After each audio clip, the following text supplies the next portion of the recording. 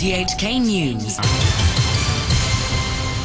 It's 11 o'clock. I'm Steve Dunthorne. Tonight's headlines. 2 pan-Democrats quit LegCo, saying they can't remain in a council appointed by Beijing.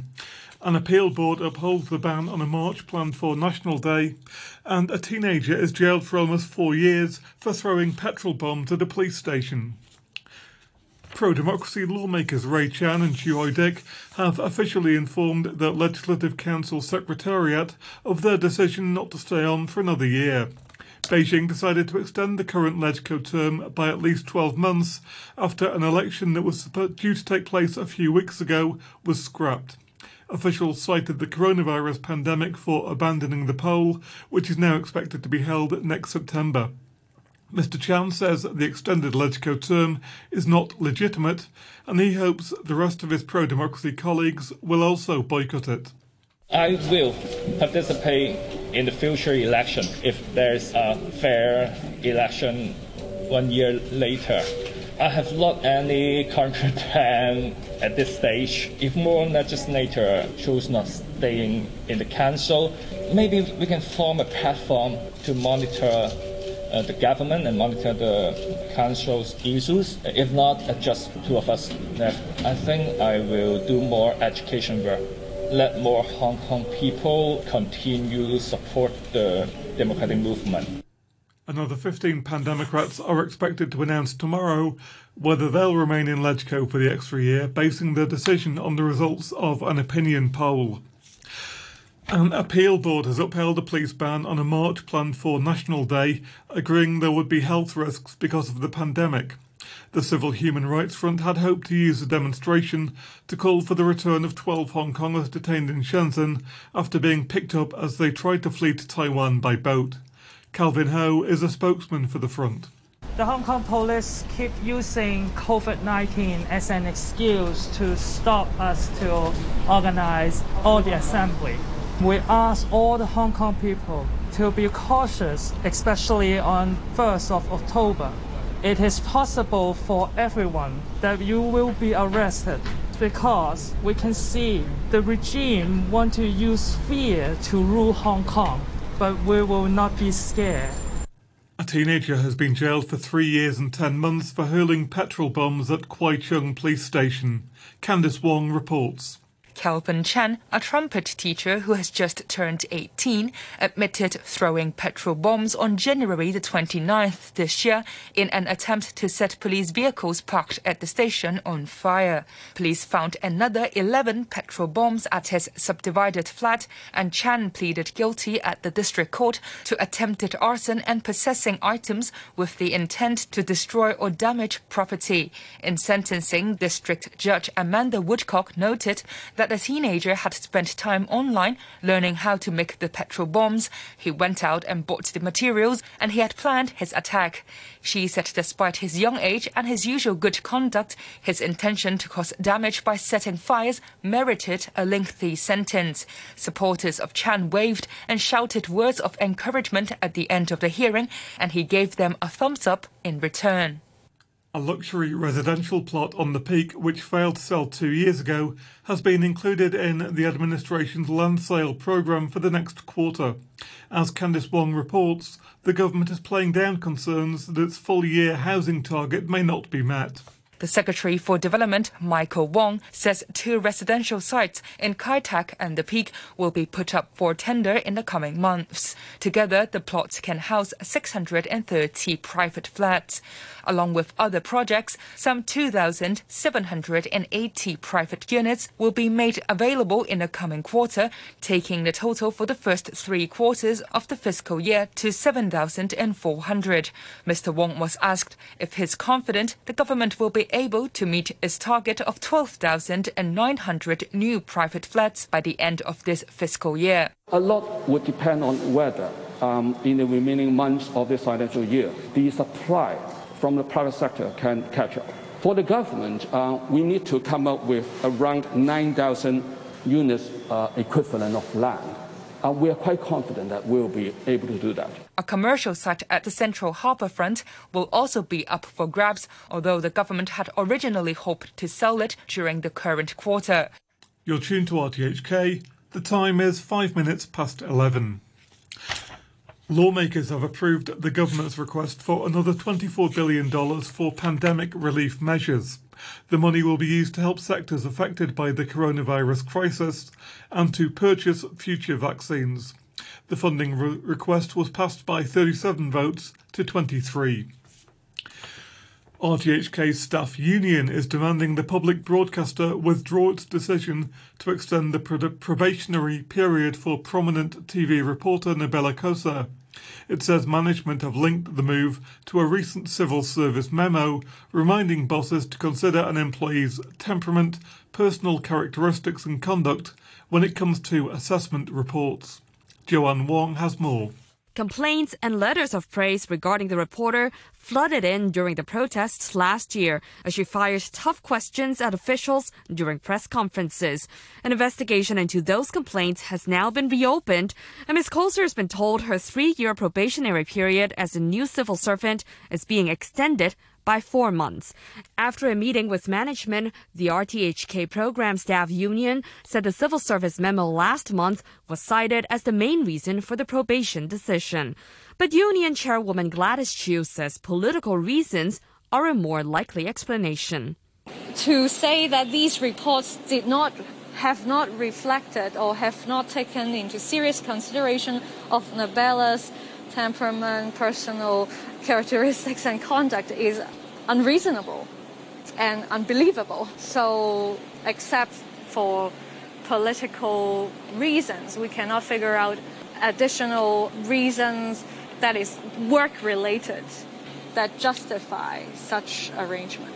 Ms. Chiu says the union suspects the Commerce and Economic Development Bureau, which oversees RTHK, has a role to play in the controversy. The Deputy Director, Mr. Eugene Feng, did not directly answer to our question regarding the person or persons behind the decision about Nabela's probation extension. However, after repeated inquiry, we feel that Mr. Feng was under great pressure and that although he reminded us that such appointment arrangement was under our RTHK management scope of work. But if we look at the charter, the RTHK charter, we would immediately understand that the appointment or termination of appointment was actually under the supervision of the Bureau.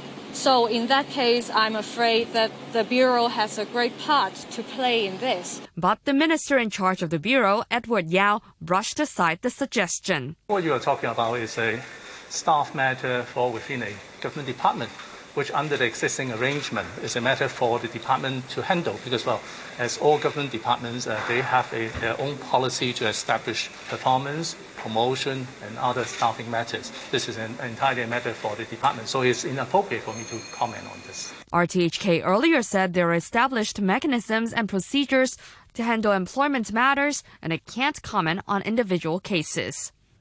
An association of domestic worker agencies says it's concerned that helpers from Indonesia might just up and leave employers they don't like once they no longer have to pay fees to secure jobs here. The Indonesian government is hoping to ease the financial burden on domestic helpers, but the association warns Hong Kong employers will soon have to pick up part of the tab. Wendy Wong has details.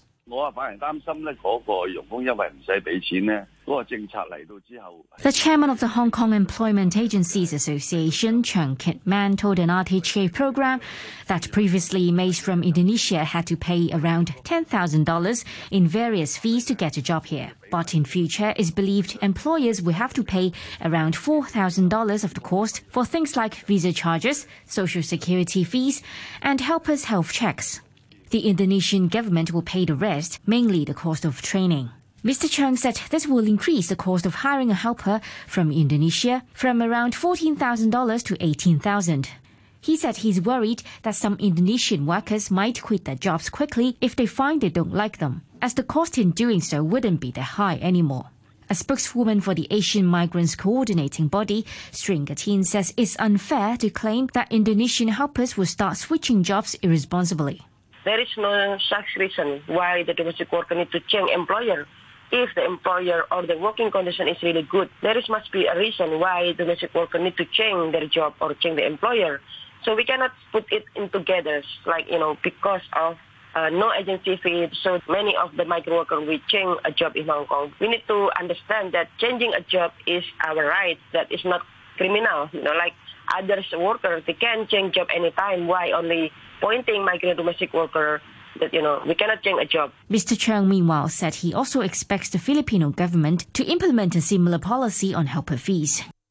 Hong Kong's top court has highlighted the importance of electoral officers observing procedural fairness whenever they decide to bar someone from running in the territory's elections.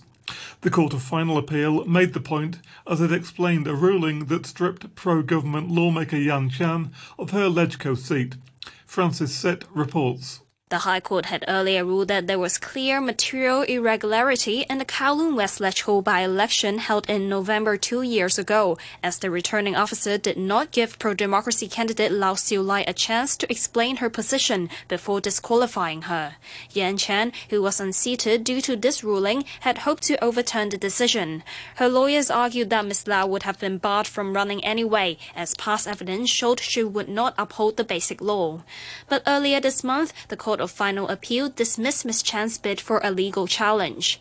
Now explaining why, Justices Robert Ribeiro, Joseph Falk and Andrew Zhang said the right to be heard goes directly to the question of fairness. The judges said disqualifying someone without giving them an opportunity to respond not only affects a person's basic political and procedural rights, but also the integrity of the electoral process and public confidence in it. And they said it isn't good enough just to look at the outcome of an election to try to determine whether there had been any irregularity, adding that a candidate who is unlikely to win or is even bound to lose enjoys just as much protection of his or her rights under election law as the frontrunner in the poll. When COVID-19 first emerged, Beijing shut down wildlife markets across the country amid strong suspicions the virus originated from the seafood wholesale market in Wuhan. Health authorities have since denied that, and there's now growing pressure on the mainland to restart the wild animal meat trade. That's because some of the country's poorest people rely on the breeding of snakes and types of rat for food or medicine to make a living. The BBC's Robin Brandt has been to Guangxi province to find out more.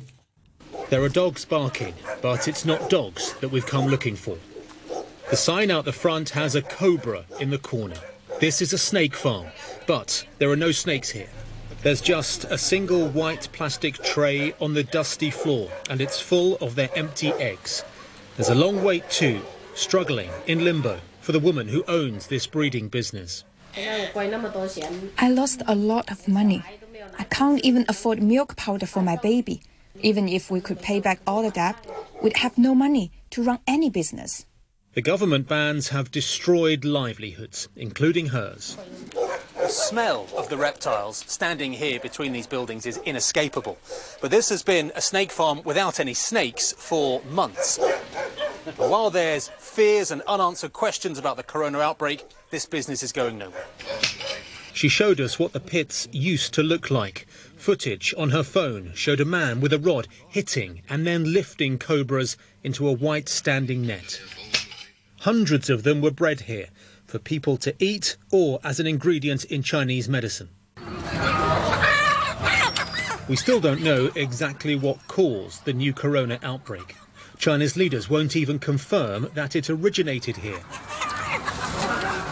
8 months on, a lot remains uncertain. Take China's myriad street and so-called wet markets. Selling wild animals is now banned. Some places have outlawed the sale and transport of almost all live animals, but it's not uniform.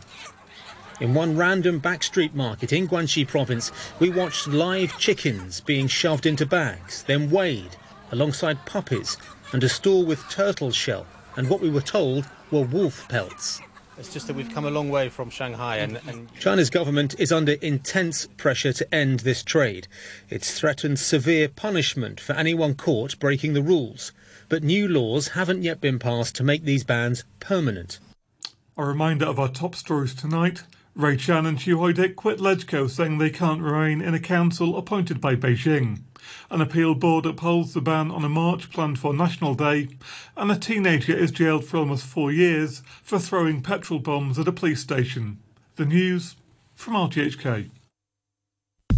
RTHK Radio 3. It's time now to look at stories covered in this evening's News Wrap programme. The COVID-19 pandemic has decimated entire industries across the globe, and Hong Kong is no exception. But it's not all been destructive. Businesses struggling to survive have been forced to adapt, and in doing so have come up with some innovations. This report from Priscilla Ng. All right, the first store we're going to visit is right in front of me. This is a walking tour of Central. Aze in Chinese means big sister. But there are no tourists, at least not in person. With international travel at a virtual standstill, tourists can't get in. So all the participants of this tour are actually at home, taking in the sounds and sights through a virtual online tour. This is the first virtual tour Olivia has led for an international group, so it's a work in progress. But already, she thinks she's found a winning formula. What sets us apart from shows like Netflix or YouTube is that we're real time. We talk to them. We chat with them over the chat box. Which movie this is? Yes, very good, Kyle. That's The Dark Knight. We may play little games with them. Australia? Anyone else wants to take a guess? $40 from Sarah from Hong Kong. She knows the price, doesn't she? You can reach a lot more audience members from around the world in real time. And there's actually a lot of potential there that hasn't been tapped. Olivia's not just stopping at tours. Her company's planning to expand into virtual team building sessions and workshops and have been pitching these ideas to potential clients. We are now getting more and more queries and business is expanding. We run like over 100 tours to over 20 destinations last year. But starting from February this year, all the tours are cancelled. Tours down to zero from in a month's time. So that would be a very dramatic challenges for our team and for our company. Jamie and his travel company also had to adapt to survive after COVID hit. It had previously carved out a niche conducting tours to more unconventional destinations like North Korea, Iran, and Chernobyl in Ukraine.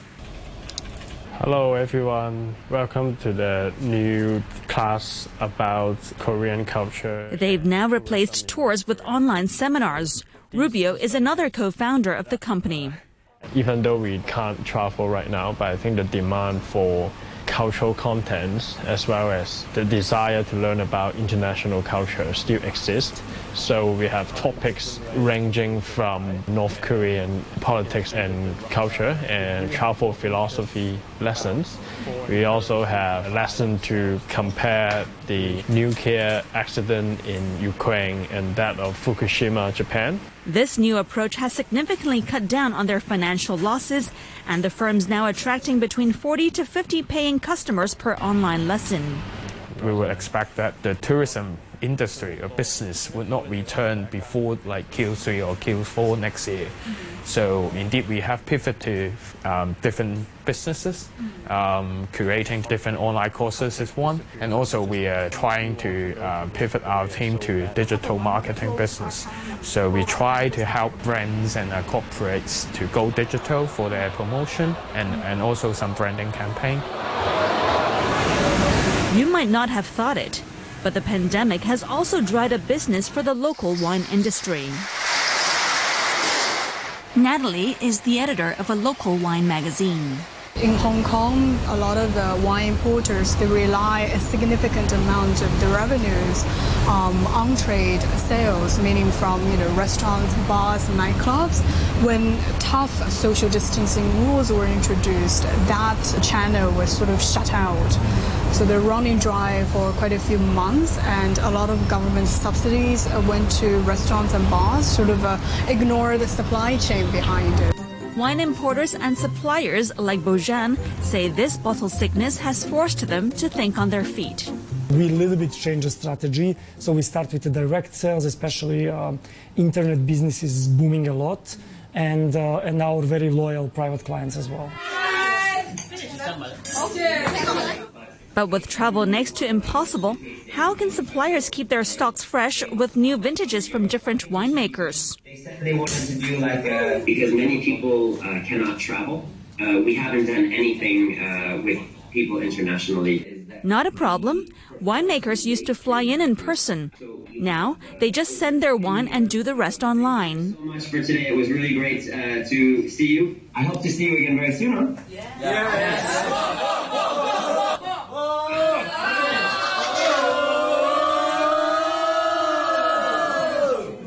And it obviously works. For many years, we didn't even think in this way. We were waiting for a person to come to visit us, but now actually we see that perfectly working. Post-COVID, he believes virtual wine tasting practice will be here to stay, saying it's economical, user-friendly, and convenient. And the others whom we spoke to also said they will do what it takes to stay on top of their game. There's a huge paradigm shift of our learning behavior because everything is shifting online, and I think it's going to be permanent. From now on, virtual and in-person products will always be side by side on our portfolio. And that wasn't something that we could do before this COVID pandemic. And now all these are possibilities. Trade with China once made the Australian economy the envy of the world. But diplomatic spats over COVID-19, allegations of political interference and espionage have seen relations sour. Canberra fears that trade is being used as a political weapon, while Beijing accuses Canberra of subsidising wine exports and dumping cheap produce into the country. The BBC's Phil Mercer reports. Certainly the Chinese have developed quite a taste for Australian wine. Some of the most popular brands come from here, the Hunter Valley. This is one of Australia's most famous wine-growing regions, about a 2-hour drive to the north of Sydney. And we've come up today to speak to an industry veteran. Well, we're at Tyrrell's in the Hunter Valley. This is the original site, and the great-grandfather came in 1858. Bruce Tyrrell runs one of Australia's oldest wineries and has seen the rise of China's assertiveness. It didn't entirely surprise me in that China has been muscling its way around. What could be the worst case scenario? Oh, if they whacked, say, a 50% tariff on Australian wine and priced us out of the market. And then, the Europeans would be happy, because they'll come back in and become number one supplier. The Australian way is a very straightforward way, a very blunt way of communicating, doing business, yet the diplomacy in all of this is very sensitive. Do you get the sense that Australia should perhaps be a bit firmer with China when it comes to these sorts of issues? Yeah, look, China's Australia's major trading partner. We're not a lot of people. We have to be a little bit careful. I'm not going to get in the ring with Muhammad Ali unless I've got something pretty big. We can't push our way around too much. So we've got to be careful, and as a country, and negotiate. I think we've made some quite firm stances.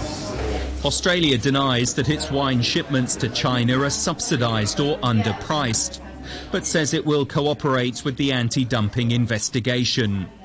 Ministers are choosing their words carefully, but Matt Canavan, who's a former member of the cabinet, accuses China of economic coercion. It's a pattern of behaviour we're seeing from China, and I don't think they can be a trustworthy business partner anymore, the way they're acting. Industry figures are warning thousands of jobs are at stake if China follows through on a threat to impose tariffs on Australian wine imports. A third of Australian wine exports have gone to China. Last year, the trade was worth almost $900 million. Helen Sorzak from the Australia-China Business Council believes this latest skirmish won't cause too much of a hangover. There is a perception that bilateral relations are deteriorating. In fact, we're going from strength to strength. We're now going billions of dollars into debt post-COVID-19. China will be crucial to our economic recovery. Australia owes its recent prosperity to China. thanks in large part to sales of iron ore and coal. Given this economic reality, standing up to Beijing isn't easy. Senator Penny Wong from Australia's opposition Labour Party says firm diplomacy is needed. Disengagement or decoupling from China isn't an option for any country, given China's place in the world. So we have to find a way to work through those differences and to have a productive relationship with China in which we never walk away from who we are. Senior government ministers in Canberra say calls to their counterparts in Beijing are invariably not returned. This Great Wall of Silence shows perhaps that the Chinese know who's in charge. China remains a diplomatic puzzle that Australia has yet to solve. Britain's most musical family, the Cannet Masons, are 7 classically trained siblings aged between 11 and 24. One brother was the first black winner of the BBC Young Musician of the Year and played at the wedding of the Duke and Duchess of Sussex. Now they've come together as a family for the first time to record an album, which also features a special appearance from the award-winning actress Olivia Colman. The BBC's Rebecca Jones has this report.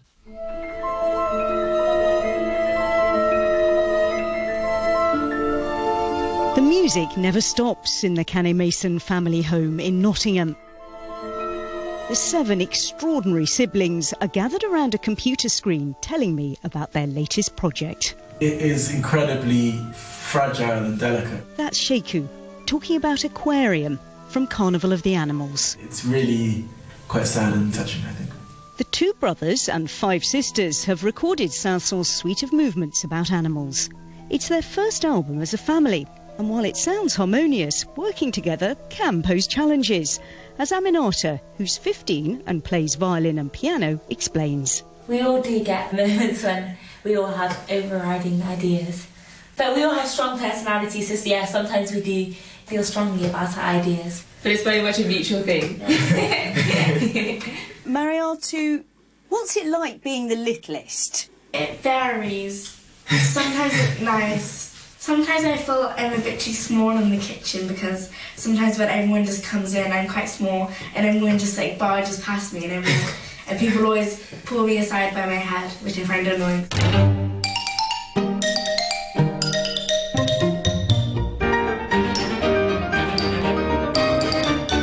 This is your first album as a family.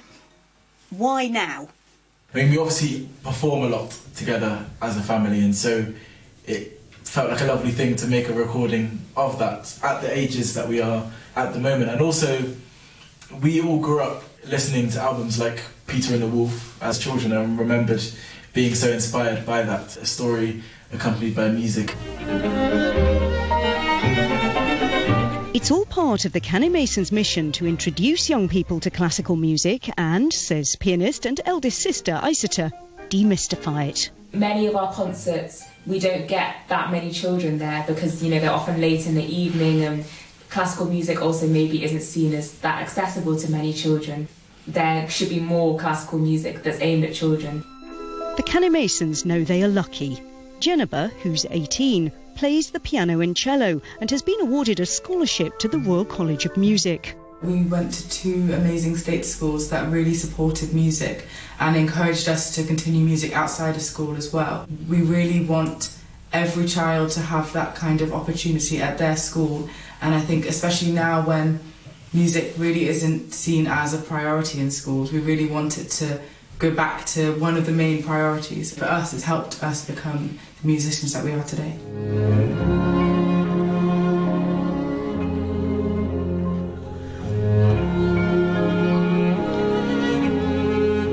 While the Cannet Mason family provide the music, the author of Warhorse, Michael Morpurgo, provides the words. I wish for you a world where the whale and the dolphin, the turtle and the jellyfish can live the life of the deep undisturbed. He's written 15 new poems about animals for the album. What made me want to do it and what inspired me with each one was not to try just to make them funny, but with a bit of an edge.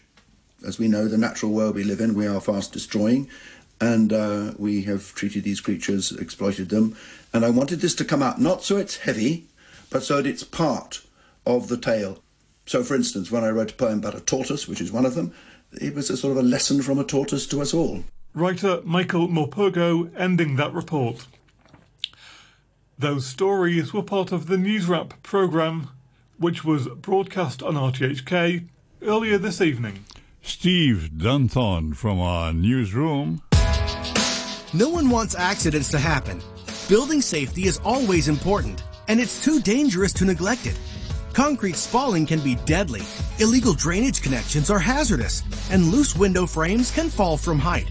Don't carry out unauthorized building works, and always appoint a qualified professional or contractor to check your building. Live a happy life when your building is safe. Visit bd.gov.hk for details. Live across Hong Kong, this is Radio 3. January to December, we'll have moments to remember.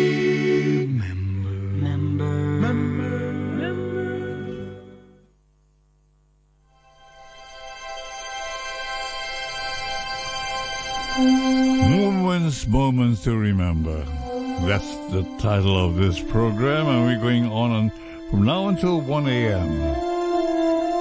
I'm your host and friend, Ray Cudero.